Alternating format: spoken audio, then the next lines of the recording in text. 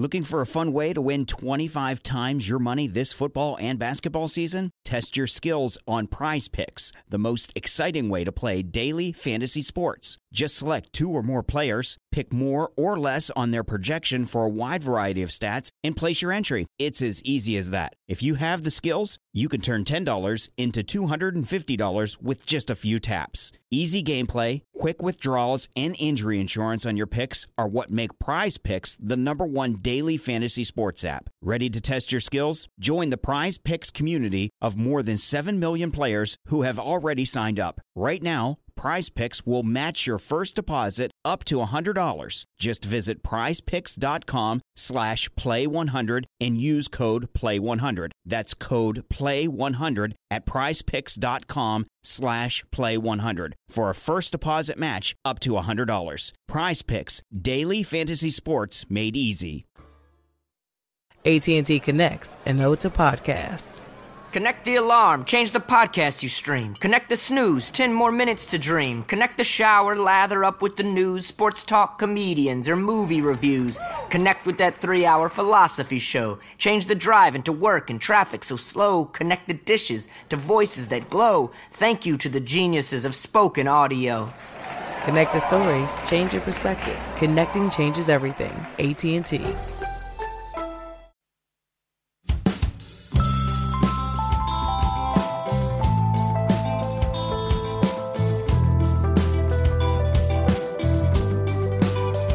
This episode of Radinga, we talk about the myth that basketball killed West Indies cricket. So I got on a podcast that helped explain it. So my name's Machel Hewitt, and I'm the co-host of the Caribbean Cricket Podcast.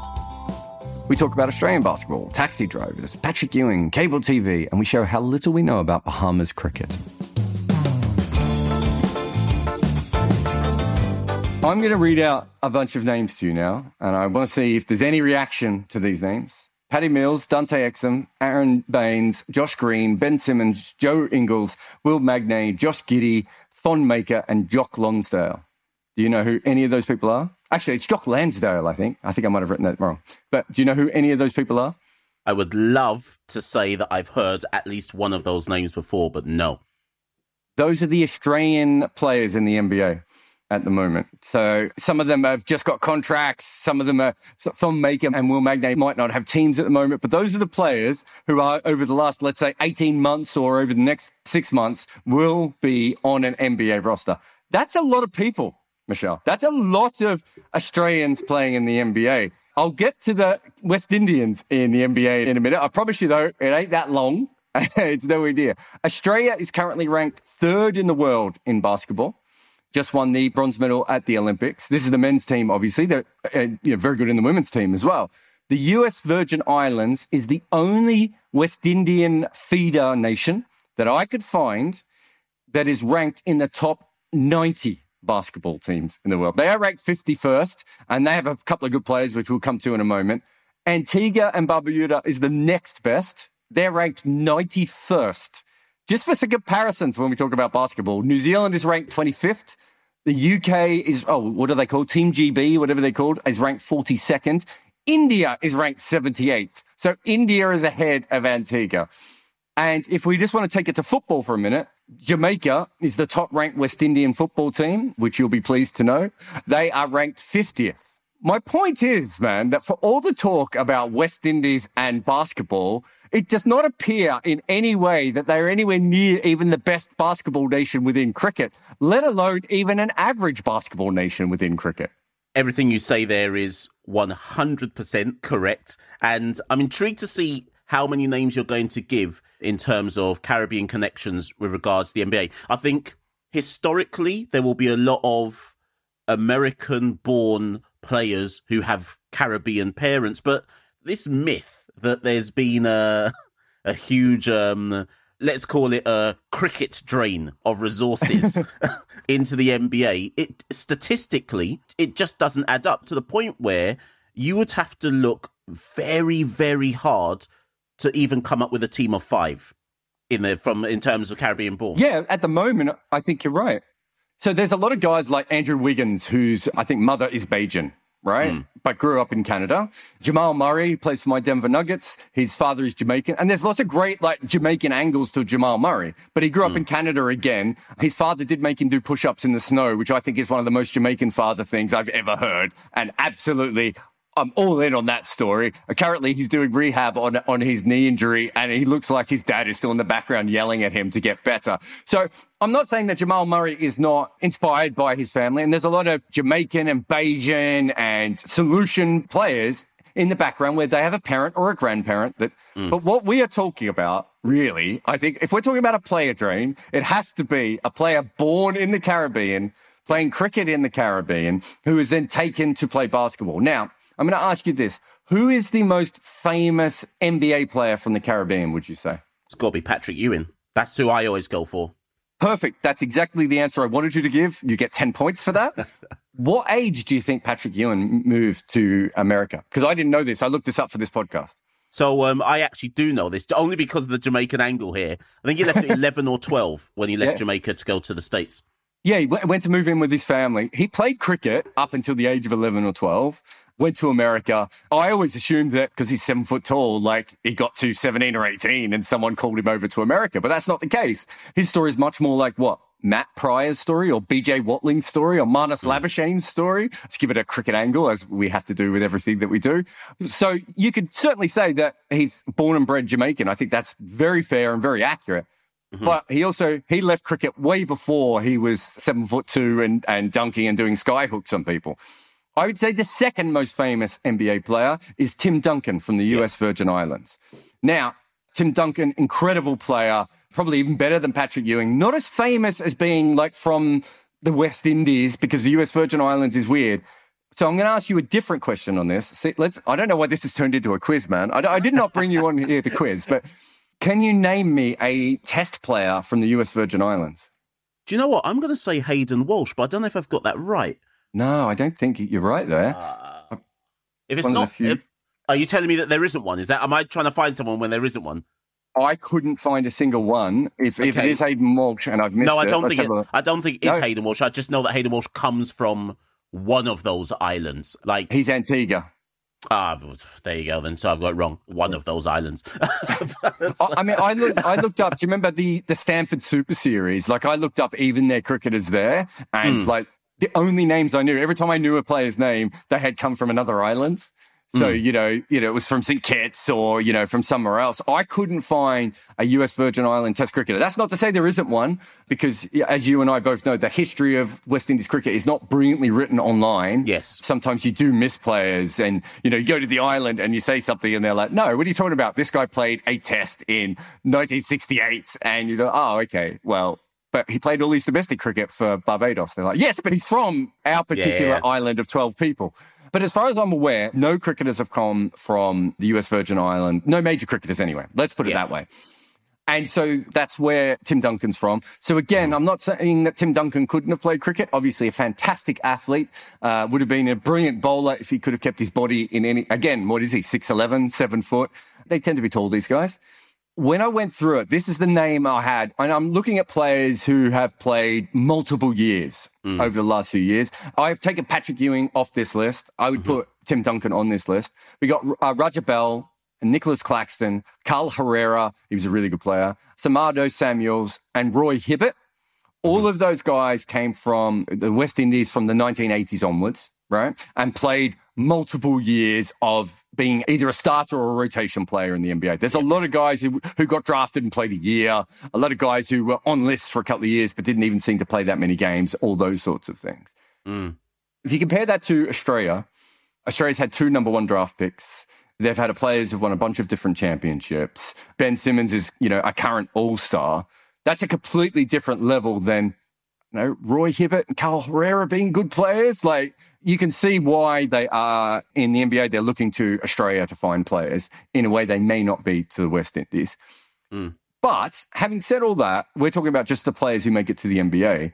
There would be a lot of players who are probably picked up from the major islands who go off and play high school basketball and college basketball. That also happens in Australia and New Zealand and England. OG Anunoby plays in the NBA. He was born in England, right? So that does happen right across the board. But as far as the top level goes, the West Indies have not been a great talent. There's probably more Serbians playing now than there has been the entire history of West Indians playing in the NBA. 100%. And so there has to be a slight drain, but in no way can it lead to the fact that the West Indies went from being the best team in the world to being the worst team in the world. Yeah, I can't disagree. Because, like I say, just the simple stats and the facts and the analysis, I think you're right, though, to say that just because of how, and I'm thinking with my particular Jamaican knowledge in this context, just because of how the Caribbean works in terms of the scholarship system that exists quite a lot from some Caribbean islands to the United States and Canada, I'm willing to accept that there may be a greater number who might have got a scholarship. But even then, we're talking minuscule in the grand scheme of things.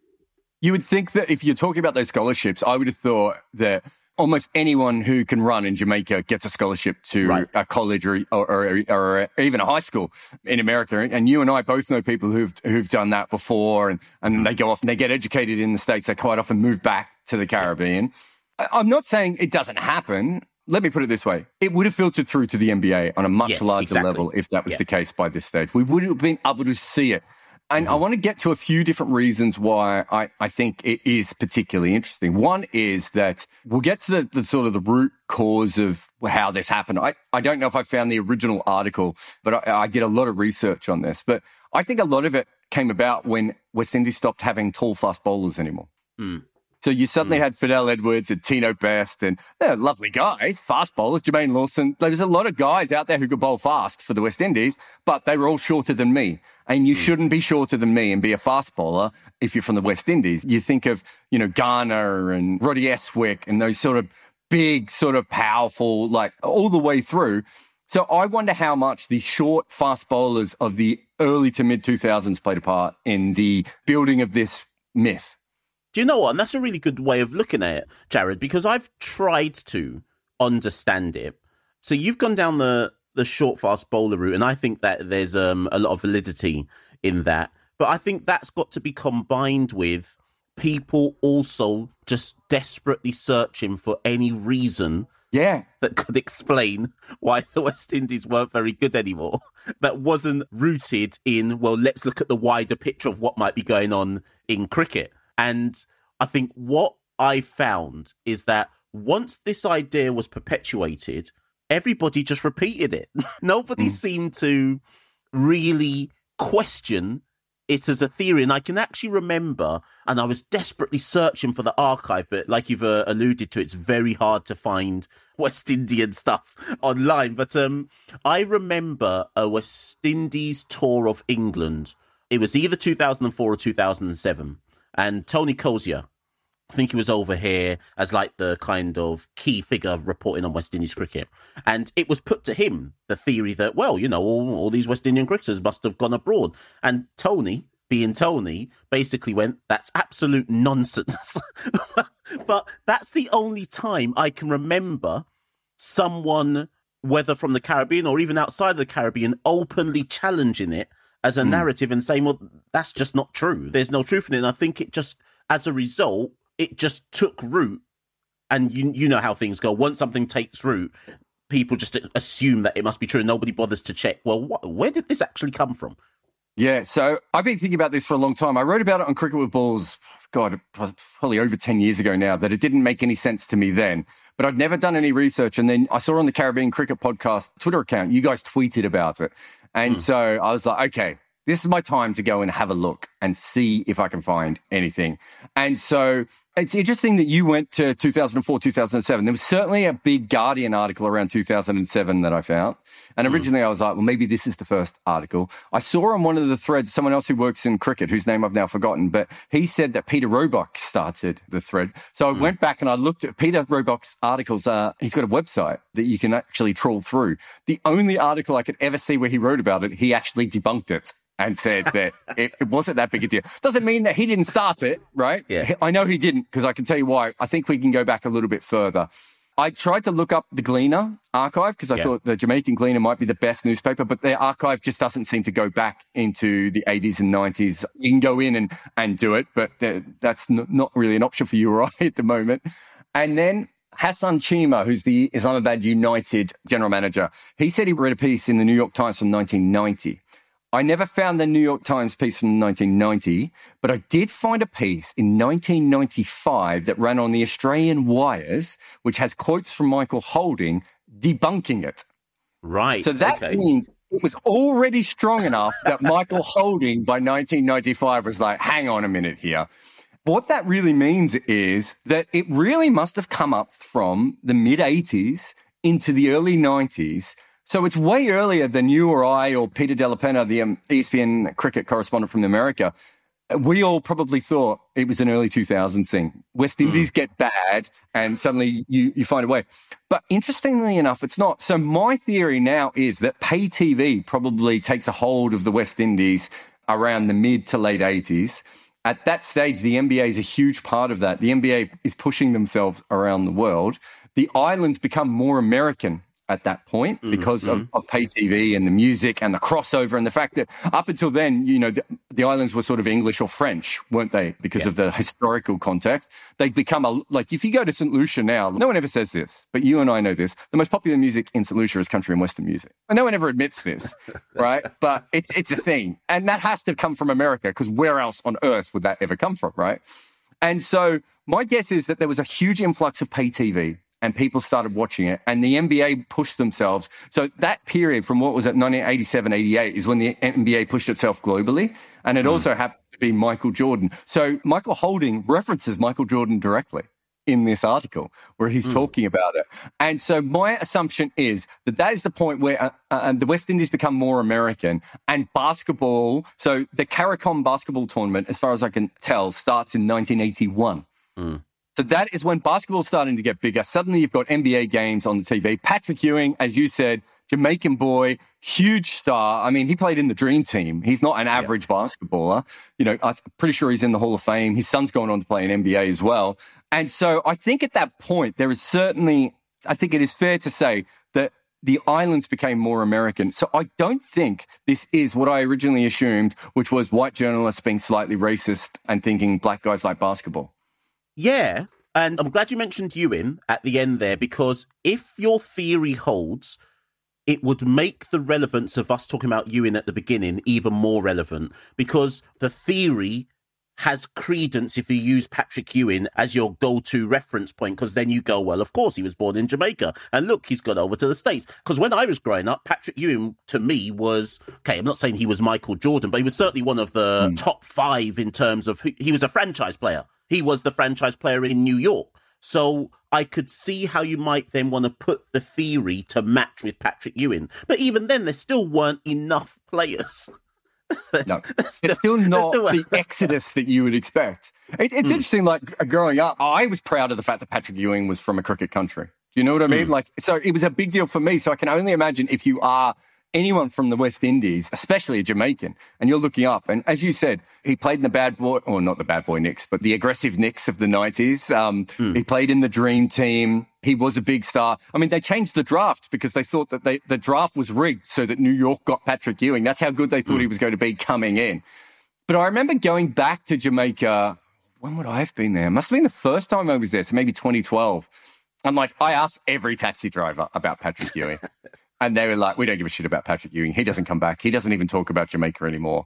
And so that was about the point I went, I wonder how much that even played a part. It's great to have a Jamaican hero, but if he doesn't act Jamaican, I don't remember him really talking with a Jamaican accent for much of his career. He might have when he was young. He might have at college, for instance. But by the time he was at the Knicks, I remember him talking with an American accent, which is fine. If he grew up in America, it makes sense. So it's quite interesting. But I want to focus on the taxis a little bit because in that comment thread on your Twitter account, someone actually mentions the fact that, you know, Peter Roebuck was in a taxi and he looked out and he saw a bunch of kids playing basketball and he saw no one playing cricket. Now, I've got this theory about sports journalism, and it certainly is something that I've come across in cricket. But in sports journalism, you spend an inordinate amount of time in taxis, right? You're going to and from the game, you're going to and from interviews, you're going to and from your hotel, you're going to and from the grounds. Compared to a normal human being, I feel sports journalists spend more time in taxis than anyone else. And you always ask the taxi drivers about your pieces, right? Because they always have local knowledge. They always give you extra stories and whatever. The problem can be when you only ask one taxi driver a story. And as you and I know, taxi drivers are just normal human beings, and they're no different than your uncle. They've got a lot of opinions, taxi drivers. Whether they've done any research in this, I think a lot of this basketball thing comes from why is West Indies cricket so shit to taxi drivers, and taxi drivers basically saying, oh, it's basketball. And then you're driving around and you see a basketball court and you see a couple of kids on it. So I think there is a link there. I just don't think anyone ever did the actual research of going through and checking how many players are getting college scholarships and high school scholarships. And, you know, in my case, looking at the NBA. So I think if you were to ask someone in the West Indies, I could see why someone who hadn't done the research would probably look at American culture and basketball as being a major part of it. Because if you were in the West Indies in the late 80s, 90s into early 2000s, and you'd grown up before that era, it would have been seen as a very American time. Does that make sense? Yeah, most definitely. And in fact, as you were saying that, I was fortunate enough, all most of my extended family live in Jamaica or the States. And I spent pretty much every year of my life between the age of 5 to 21, I'd say, I spent my 6 weeks summer holiday in Jamaica. And what's interesting in what you're saying there is I can definitely remember in the mid to latter 90s going out there and playing basketball as a recreational sport. That still, to me, doesn't tie in with basketball being the dominant sport that everyone's playing. But I definitely remember it being a recreational pickup game, kind of like on the dirt court that will be round the corner from where you might live. But that doesn't mean that cricket wasn't happening. It's just that I do actually remember basketball being a thing. But I think that stands up to what you're saying about Jamaica certainly culturally possibly being more tied towards America and other Caribbean islands as well as time has gone on. But also I think what needs to be highlighted is the school system across the majority of the Caribbean islands. So if you go to school in the Caribbean, and I'm sure there'll be some Caribbean listeners going, wait a minute, it doesn't work like that in my island, but I'm speaking generally. If you go to school in the Caribbean, sports is huge in the Caribbean, not too dissimilar to, it doesn't work so much like this in England. And I don't know, you might say, what I'm about to say, you might say, oh, that's how it works in Australia as well and whatnot. But the school you go to in the Caribbean is massive, possibly bigger than the university you went to. So the notion of, I went to this school and I played sport for this particular school is a big thing. Like if I go back to Jamaica now and somebody speaks to me, it's likely that someone will say, what school did you go to? And that's almost like an opening conversation. So school sport in Jamaica and across the Caribbean is similar to college sport in the United States. So there would be basketball tournaments and there would be inter-school competitions. But because, and again, you said this at the start, Jared, none of the individual countries have a good team. So unlike cricket, where you can play cricket for your school and then play for your club and then maybe represent your nation over time, there's a natural feed into the West Indies who are seen as a global team where they're globally recognized. And even football, you can play football and then feed into your nation. And like you say, Jamaica are ranked 50 in the world. You can then feed into the Jamaican national setup. And that's a globally recognized thing. And of course, the biggest thing of all, athletics, which is arguably the biggest sport across the Caribbean in terms of, and I'd say in terms of scholarships to the States, that's the biggest sport in the Caribbean. So actually, Jared, weirdly, if people had perpetuated the theory that athletics is causing a cricket drain in the Caribbean, I would have been more inclined to believe that, if I'm honest with you. Well, one thing I study is the way that leagues and sports find their talent. And I think you can tell from the fact that there are so many Australians and Serbians, right? And Spain and France. Those are the four places that seem to have the most NBA players outside of Canada. But Canada's basically America. Sorry, Canadian fans. But from a basketball perspective, it's basically America. And so clearly there is a huge push to find basketballers in Serbia and Australia and in France, which would go all the way through. Like I grew up with two guys who got scholarships to play basketball in America. I know a lot of people in the Caribbean. I don't think I've ever heard of anyone getting it. That's not to say they don't get them, but it was a really common thing. If you could play basketball in a club level in Australia and you did quite well at an age group level, there was a chance a high school was going to bring you across. Right. That jump just doesn't seem to have happened in basketball the same way it has in athletics. It's quite clear that, so many of the great athletes from the West Indies are not even representing their own country anymore, are they? They're representing countries around the world. They go off and study in America, but maybe they go and train in Qatar or wherever it be, and they go and play there. From that perspective, if that was the case, we would expect again to see that in basketball. The other thing is that there is actually a great Caribbean, and I'm using this term slightly loosely, so you'll have to forgive me if I'm wrong here, but there is a great Caribbean basketball nation at the moment, but it's the Bahamas. Yes. Which is not part of the West Indies, which is that they have their own independent cricket team. They have a Buddy Hield, who is a fringe all-star player from Sacramento Kings, and they had DeAndre Ayton, who is the star center for Phoenix, who obviously almost won the championship this year. So you actually have probably the two best sort of Caribbean basketballers playing at the moment are not even from a cricket nation. And maybe that has something to do with it, because maybe the Bahamas, I don't know that much about the Bahamas. I'm not expecting you to be an expert either, because they don't play cricket well enough for either of us to pay attention. But clearly that is an island where basketball is really good. They've won a bunch of the CARICOM tournaments, and they are very good at basketball, and they have two NBA players. It's really interesting that they are not part of the West Indies group.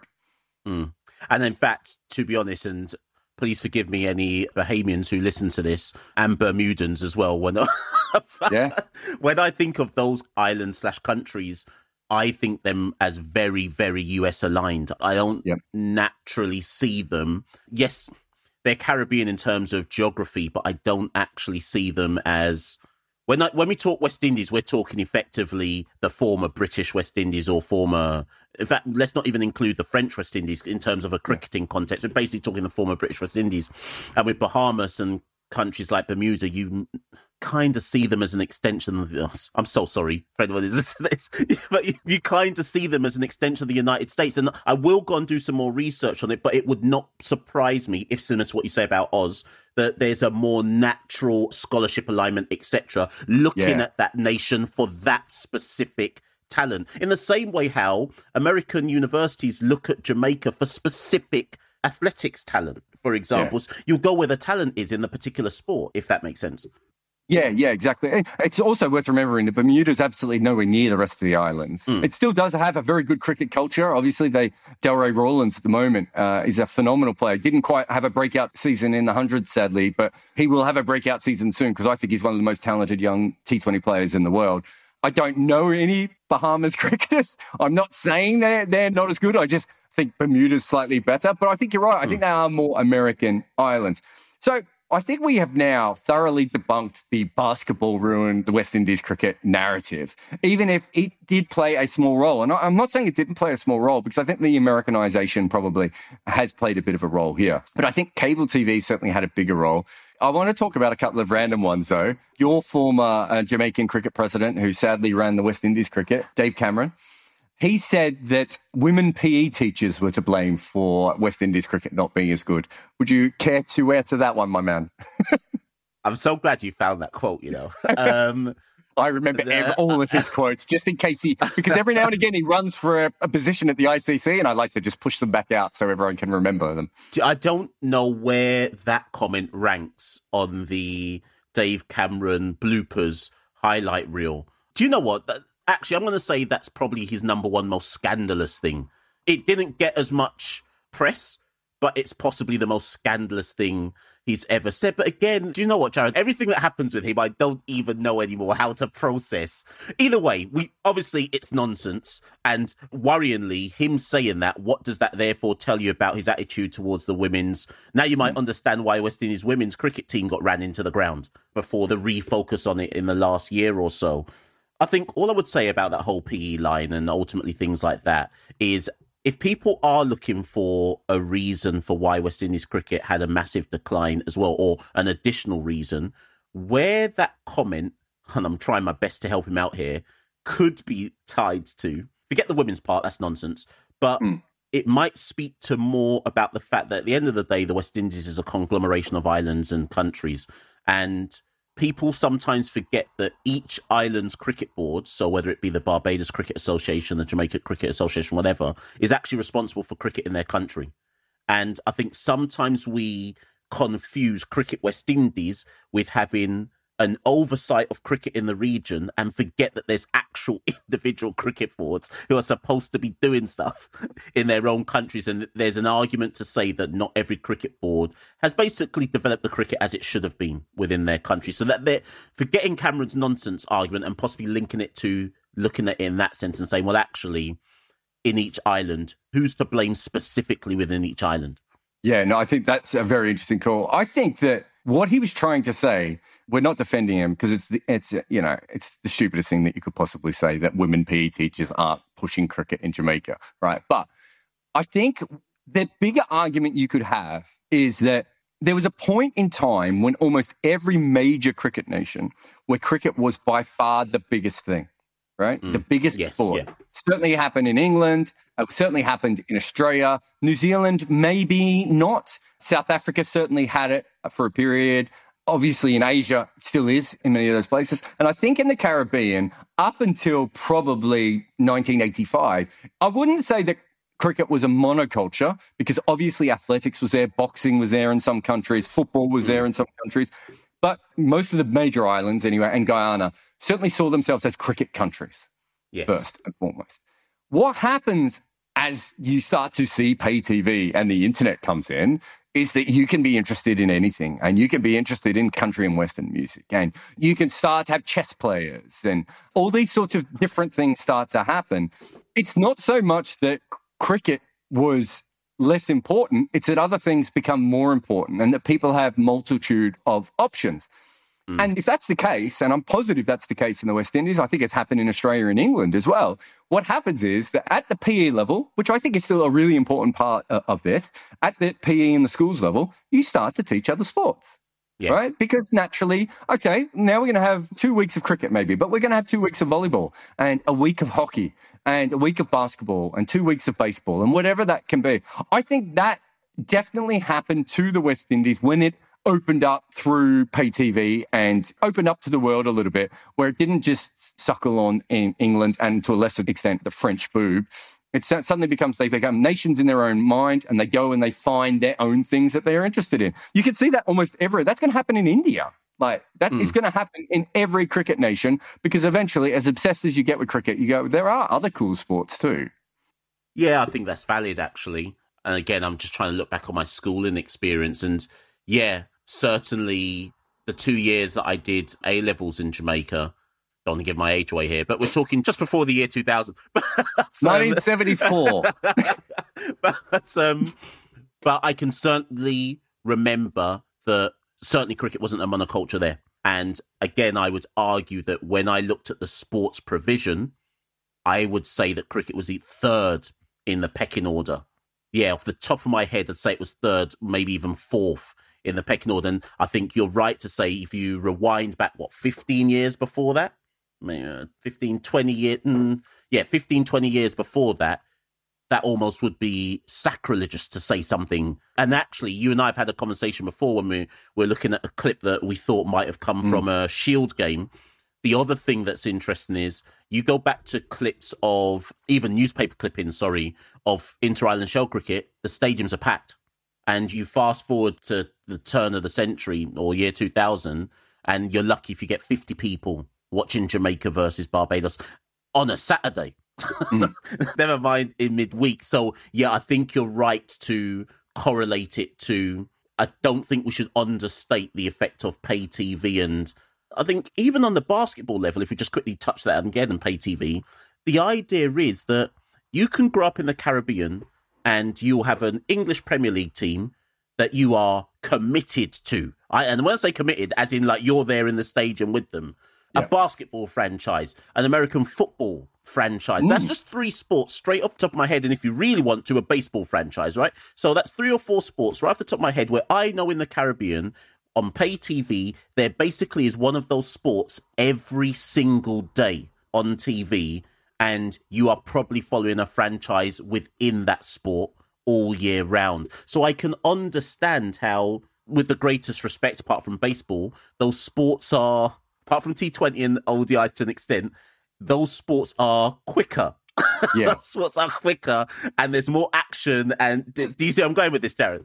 Yeah, but also slicker. And so Usman Samiuddin, who's obviously an editor at Cricket Info, he's not a massive basketball fan. He's trying to get back into it. He watched it a bit as a kid. I know he must be a little bit older than me. He remembers, and I can't remember where he was living. He might have been living in Libya at the time. I don't think he was living in Pakistan. But he remembers the NBA Action show, right? If you talk to a basketball fan from outside of America who's around 35 to 45, they all remember NBA Action. It was a 30-minute show which had the best dunks, which had the funniest stories, which had the greatest interviews, all this sort of cool stuff. It was sent, if I remember correctly, for free to TV companies all around the world, right? And then the NBA also did a very similar thing, and Lalit Modi stole this for the IPL as well. They would send games for free as well, or make them so cheap that TV companies were like, well, why would we not put this 3-hour sporting thing on? Cricket has never done anything like that. Cricket hasn't gone out of its way to try and win, like Argentinian fans over, even though that Argentinians have been playing cricket for 100 years. There's no product for them. There's no Harsha Bhogle a cool version of Harsha Bhogle. Sorry, Harsha, if you're listening, doing cricket action. They used to do ICC TV. I had a friend who made ICC TV. It was dour. Like, she used to hit her head against the wall, like making that show. And it's like, there is a fundamental problem there with the coolness factor. So if you are just switching channels, you can see, as you said, why you might stick on the NFL game or the Premier League game over Pakistan, Sri Lanka in Gaul. Like, I think that's a fair thing. The other thing I would say is that I think the Caribbean has one of them these days, has probably one of the most wide sporting landscapes in that football, cricket, basketball, American football, athletics, boxing. There's quite a few sports that they're very obsessed with. It's almost more like Australia or New Zealand, much less than England or India, where England like football and India like cricket. Like, they're very, very wide. And it's not just the sports they're good at as well. Like, as we've discussed, not particularly good at basketball. And yet you go into a sports cafe or a sports bar in the Caribbean, and there's generally going to be a basketball game on if there's not an NFL game on, or a Premier League game on, and all those sorts of things. So I do think that they're actually more open and giving to those sorts of things. And I think there's an advantage to having a multi-sport country as well. Yeah. Yes, I think Australia's missed out on a lot of 6'8" basketballers who'd be very good fast bowlers, but I think there are other advantages to bringing in people from multiple backgrounds. But if basketball isn't the reason, and the US thing has played a part, but certainly has not decimated West Indies talent, I think you and I both probably agree with these two. I'm going to put these two bits together. One is that essentially other teams caught up and then went past the West Indies. So Kerry Packer made the West Indies professional, and also they were all playing county cricket and they were all playing league cricket. They were the first proper 12-month of the year professional cricketers, so they developed a lot quicker than the rest of the nations did. And they had a physio and all the sorts of things that you needed to actually get good at cricket. The West Indies had in the 80s when no one else had. That's not to say they didn't have great talent, because they clearly did. But you match that with great preparation and being professional, it's a huge thing. The other thing is, I would argue that there was still incredible talent throughout the West Indies into the 2000s. It's just that every other place in the world had academies and had dietitians, and suddenly everyone was professional on a better level than even the West Indies had ever been professional because of what Australia had done. And the West Indies just got completely left behind. And there are probably now absolutely incredible cricketers that came out of the Caribbean from 95 to 2007 who just didn't get to develop because they were left behind by the professional nature of cricket. Basically, yes to all of that. I think it's right and interesting you point out the academy system, because I actually don't see how anything changes in the Caribbean unless, and I'm having spoken to the kind of key decision makers in West Indies cricket, I know this is their goal. But effectively, because of the geographic way that the Caribbean is construed, unless there is an academy on every single island, the reality is I don't think we can catch up. Because the biggest issue that the West Indies have, as far as I can see it, well, there's twofold now, but at the under-19 level, we're still roughly the same. As in, the gap isn't significantly massive. Like, Bangladesh won, was it them who won the last under-19 World Cup? Yeah, I think it was Bangladesh. Unless there's been another one that I've missed. But Bangladesh can win at the under-19 level. We won in 2016. You're not going to see that at the senior level, where West Indies win in 2016 and Bangladesh win a few years later. So at the under-19 level, clearly, roughly speaking, things are not even, but it's not a wide disparity amongst the nations. Where West Indies suffer now is our infrastructure has been surpassed by basically everybody within reason, and it does not allow us to bridge that gap from under-19 to senior level, which basically has meant for the last, God knows how many years, let's just say, I'm going to say 20, and I'll tell you why 20 in a minute, but for the last 20 years, we haven't been able to nurture the players. All of those players who debut basically learn Test cricket and international cricket on the job, because the domestic structure, both whether ability-wise but infrastructure-wise, if you watch the Test match, I know this is recording on a particular day, but look at the Test match yesterday with the farcical scenes against Pakistan, where we couldn't get the match to start because all we had was some sponges and wheelbarrows. But as much as I'm laughing about it, that alone tells you what I'm talking about. We don't have an infrastructure. To the Jamaican ground staff, they must have been wondering why everyone was laughing, because that's what it is, sponges and a wheelbarrow to try and deal with the situation. Exactly. And I don't know if it was you or the podcast that tweeted out, it's not an even playing system anymore, right? And if you go back through the history of West Indies cricket, it's remarkable that they were ever as good as they were, but it's almost all the early success came from guys playing league cricket in the UK and doing really well and developing themselves. The next generation did it through county cricket. The next generation had the ability to play revel cricket and county cricket. Then you have county cricket again. And also at that point, people are playing the West Indies all the time. So the team is developing better because the West Indies team is good. And so if you have a young player, if you have Chandrapal come into the team and he's got this weird technique, it's like people protect him because there are incredible players around him. He's not coming into a team where he's the only guy who can make runs. He doesn't have to worry about the bowlers because they're going to sort themselves out. And then there's that gap, right, until T20 cricket. And that gap is so obvious, where that is the point at which all the structures of the West Indies cricket that you're talking about could not overcome the fact that county cricket stopped calling on West Indians because the West Indians weren't winning anymore. And also, they just started picking players from other countries as well, didn't they? Which is, very fair. South Africa opened up to them. Zimbabwe opened up to them. There were other places to find talent. And then you've got, suddenly, T20 cricket becomes professional, and you see the rise of West Indies cricket again. And they're not getting professional because of the CPL, although the CPL's a really good league for local players. They're getting professional because, Nicholas Pooran is playing club cricket in America as a professional. Then he's going to Bangladesh. Then he's going to wherever else. He's becoming professional again, the exact same way that Leary Constantine and Garfield Sobers had to do it, which is outside the West Indies, playing 12 months of the year. It's so clear that huge dip, forget basketball and forget all the other cultural things that probably played a part, basically comes down to the fact that if West Indies players aren't making money and aren't travelling around playing cricket, they don't develop at home. Yeah. And actually, what I would say, which possibly ties everything together, what's quite interesting to me and what I always say to people when they say that West Indies, the decline and the fans not really paying attention anymore, and you've worked in CPL, you've been out there, CPL games are packed. So I always say to West Indian fans or anybody who pays an interest in the cricket, it's interesting that when T20 came about via CPL in the Caribbean, whether you were in Jamaica, whether you were at Providence, and Providence and Queen's Park are insane. Yeah. But every single island, it was as if it was peak West Indies playing. Now, you can't tell me that the talent on the field in all of the CPL editions is the best talent ever. No, because obviously a lot of it is about promoting some young Caribbean players, etc., etc. So cricket and the love for cricket in the Caribbean, and as you kind of hinted at about multi-sports in the Caribbean, people will turn up.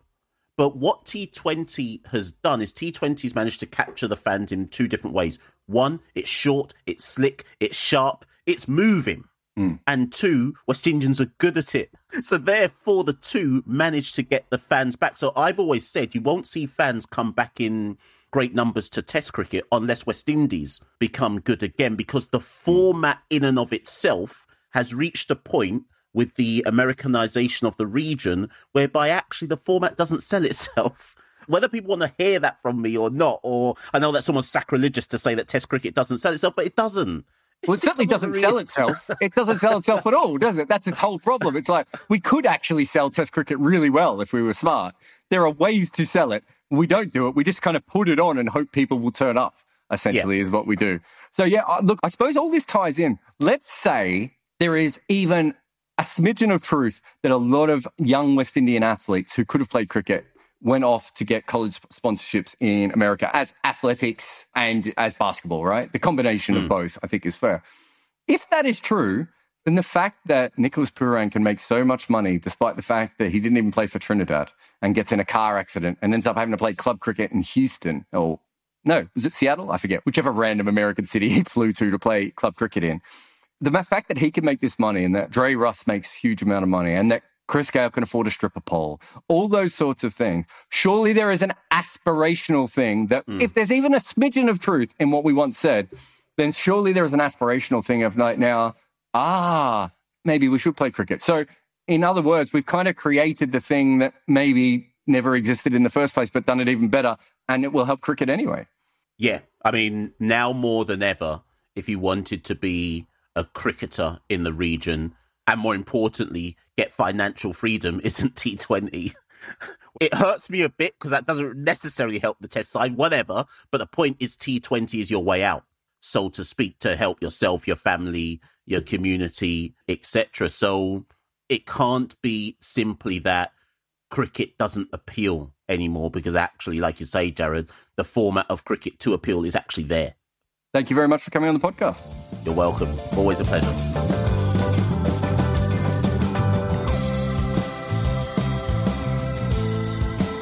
Thanks for listening to Red Inker. There is more information on my guests available in the show notes, including their Twitter profiles, if they have one. This is the important bit, though. Please review on Apple Podcasts or anywhere really. Share it on all the social medias and just get it out there. If you can, act it out in plays on your balcony with your loved ones. This podcast is made possible by the people who support us at Patreon, so thanks to those who already do. And there is a link to Patreon in the show notes as well. Red Inker is made by me, Jared Kimber. Nick McCorriston makes everything sound better for your ears, and the theme tune is called The Prisoner by the Red Crickets.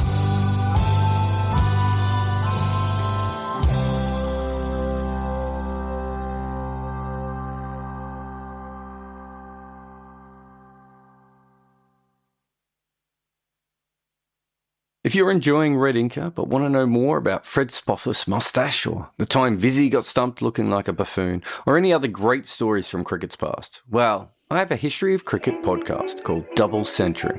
This time we look at something that will please cricket fans around the world, except maybe from one country, because we're looking at the first time teams defeated England. It's a different kind of podcast series in that it's mostly narrated, but there will also be some key episodes that I'm interviewing the players involved. You can hear this by finding Double Century in your favourite podcast app.